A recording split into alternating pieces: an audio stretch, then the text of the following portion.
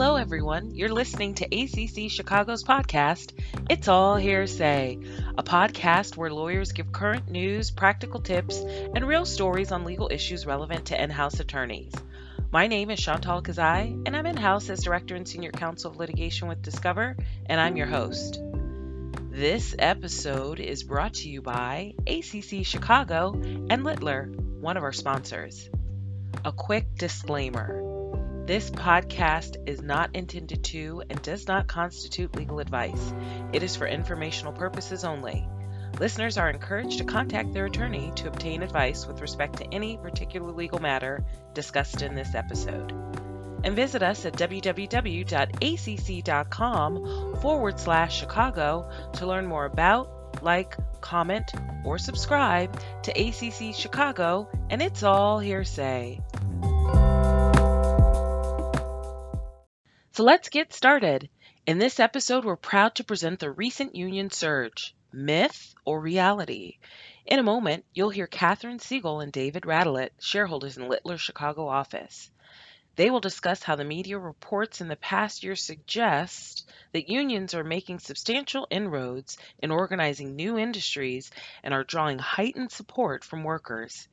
Kathryn and David pose the question, but are they really? Join us to learn more about these important developments. Welcome. My name is Kathryn Sigel. I'm a shareholder in the Chicago office of Littler Mendelson, and I'm here with my colleague David Radelet, also a shareholder in the Chicago Littler office. We're both core group members of Littler's traditional labor practice group, here to talk to you today about some of the current issues with union organizing. David, jumping right in, it's hard to ignore that unions are really in the headlines in the last year or so. What is this, a union comeback, or is this just a perception because it's in the news all the time? Yeah, Kat, it is in the news all the time. We see it everywhere. But it's a really difficult question as to whether or not this is just perception or whether it's reality. And in fact, there's a lot of information to suggest that it's just a perception.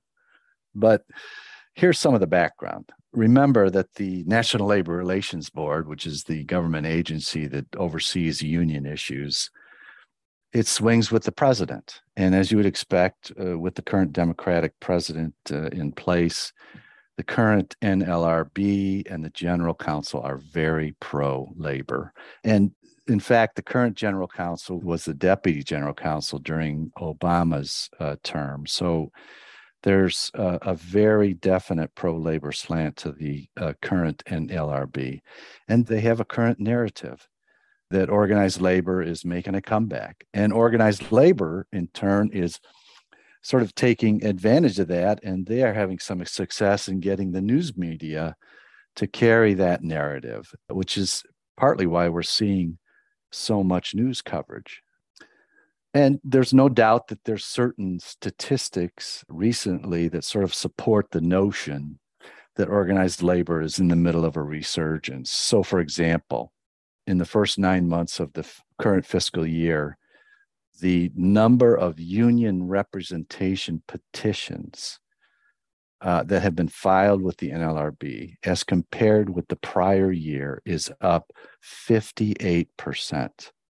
And that's a very startling figure, right? And also up is the number of unfair labor practice filings that have been made this year as compared to a year earlier. Those filings are up 16%. So there's some of those statistics which on the surface suggest that we're seeing a resurgence in union activity. However, if you look a little bit more closely at some of those statistics and some of the information, the evidence of a resurgence in union organizing is not so compelling. So, for example, if you compare those numbers and those statistics with 2 years ago or 3 years ago, in other words, pre-COVID statistics, the numbers this past year are not really terribly different than they have been in the past. Also, the numbers currently are skewed by a few employers who are experiencing a very high number of union organizing campaigns.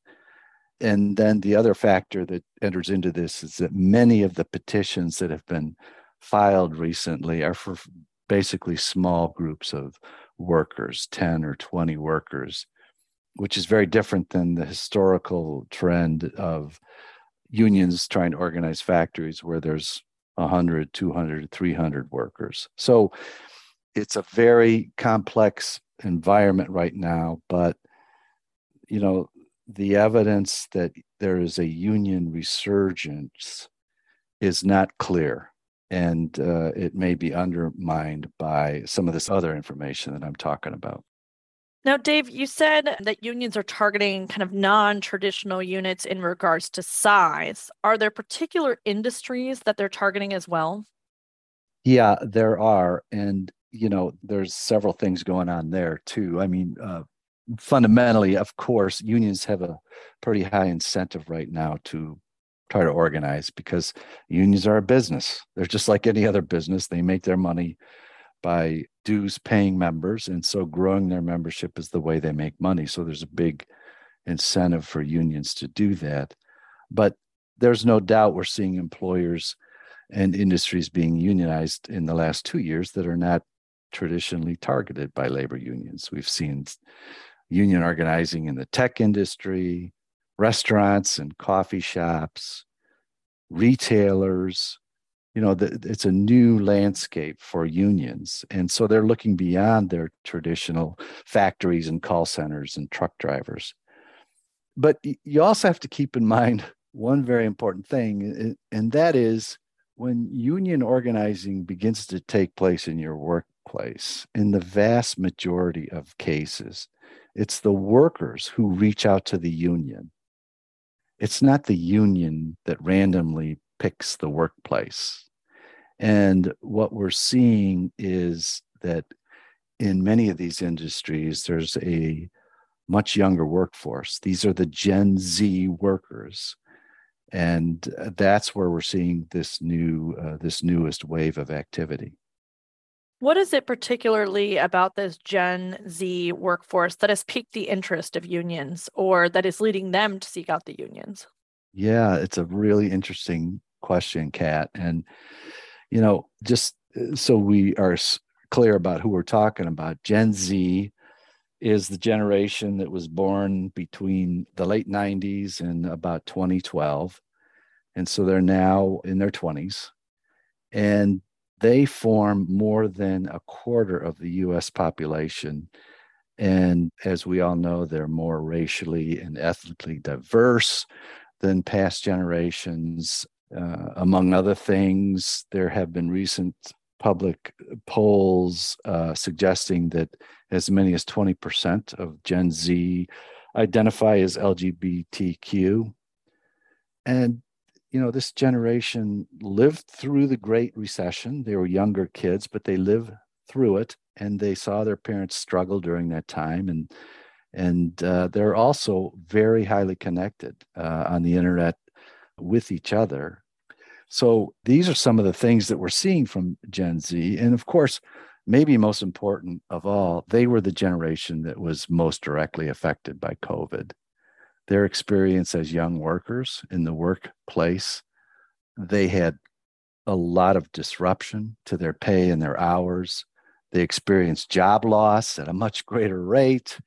And, this makes sense because they worked heavily in the industries that we're talking about: retail, hospitality, healthcare, of course. And, in many cases, they saw themselves called essential, and they continued to work through COVID despite the risks to their personal health. And, so in one moment they felt essential, but in the next moment they felt expendable. And I think that work experience has greatly influenced their outlook and their attitude about unions.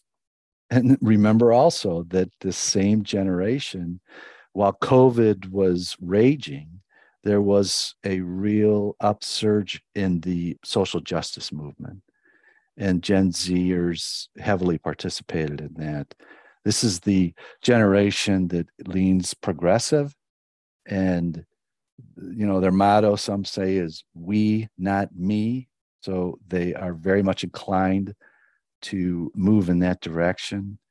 And that mentality, coupled with the frustrations that they experienced in the last 2 years in the workplace, has made a very fertile ground for unions.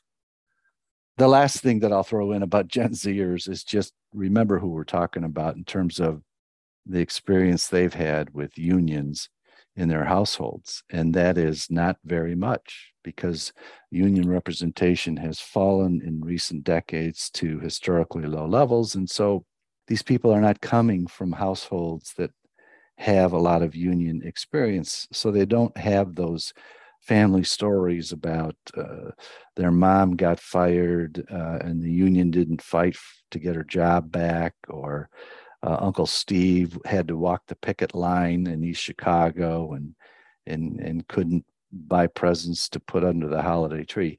They don't have those experiences with the negative aspects of unions. So it makes it easier for them to, look through rose-colored glasses and only see the positive potential of unions.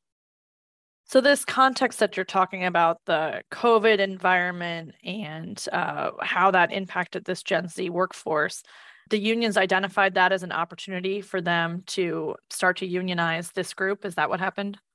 Yeah, they have definitely identified it as an opportunity. And, the pitch is pretty clear. They're telling these frustrated employees that unions are the solution. Unions promise that they can provide a better working environment, more focus on safety, better pay and benefits, better work-life balance. That's another phrase that we've heard a lot about.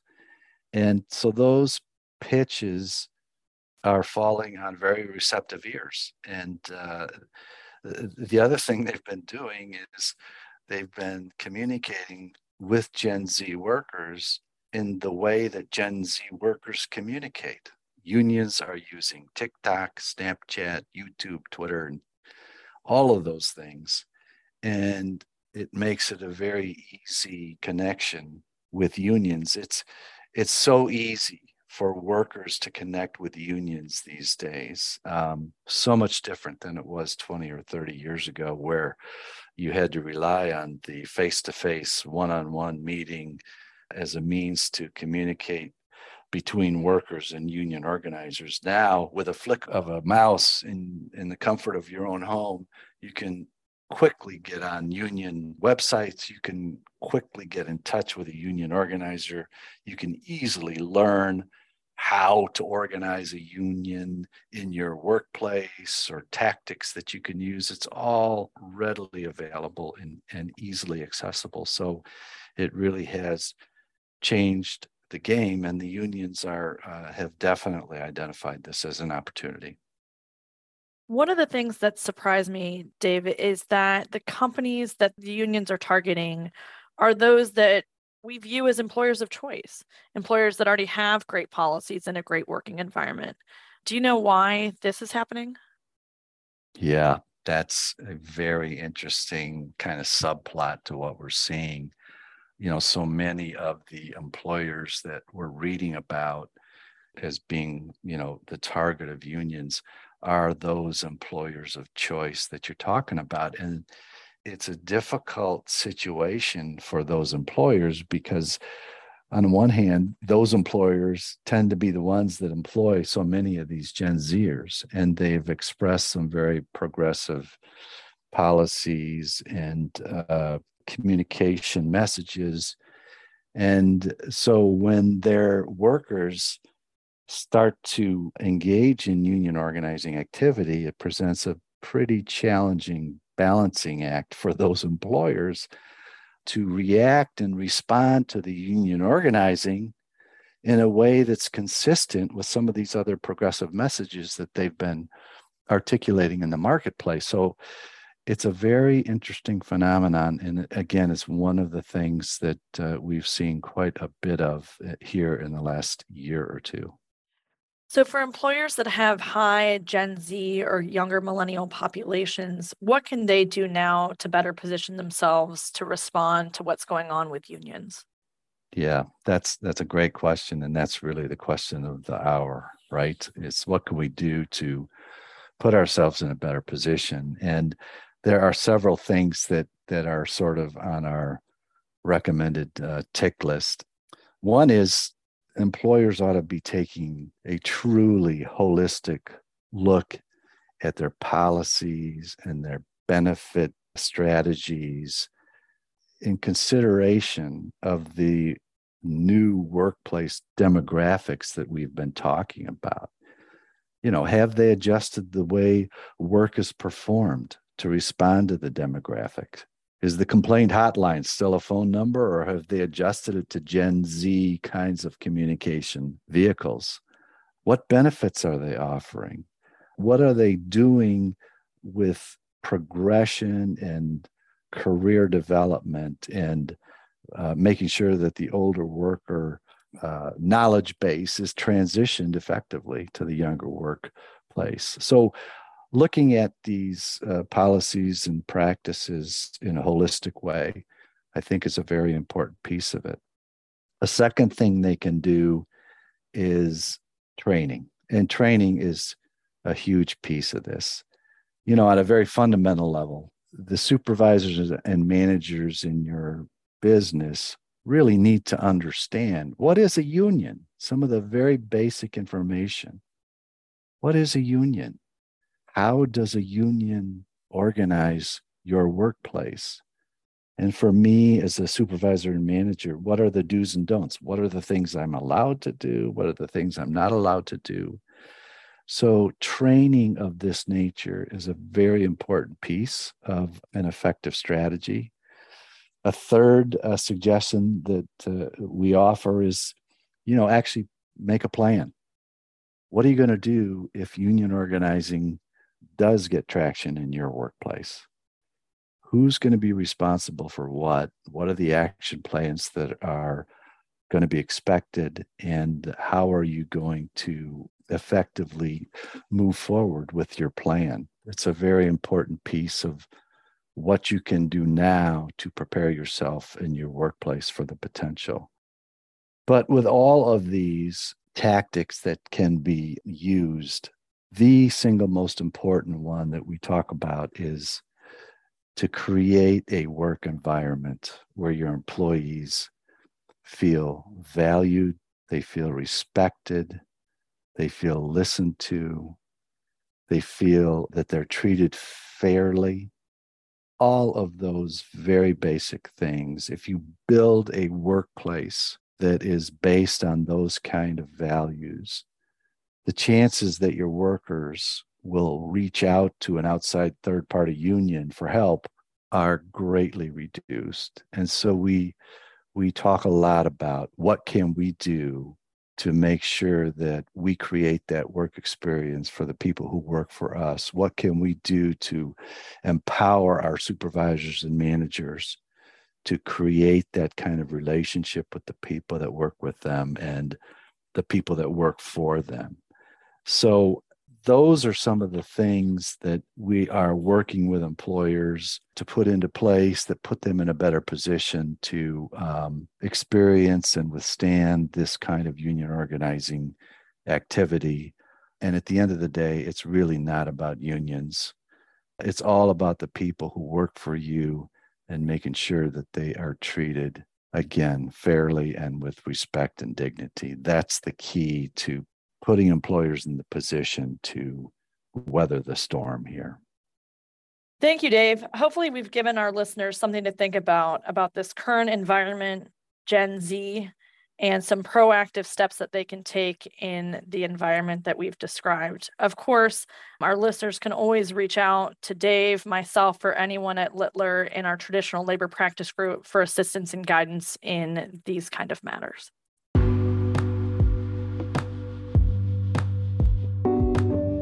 Thanks for listening to ACC Chicago's It's All Hearsay.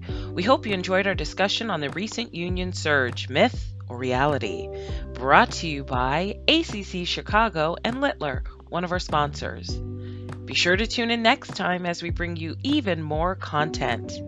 As always, if you like what you heard today, Visit our website at www.acc.com/Chicago to sign up for our email list, as well as check out all the links and resources for It's All Hearsay. Like, comment, or subscribe to our podcast, and follow us on LinkedIn, Facebook, and Instagram at ACC Chicago. That's it for this episode, folks. I'm your host, Chantal Kazai. See you next time.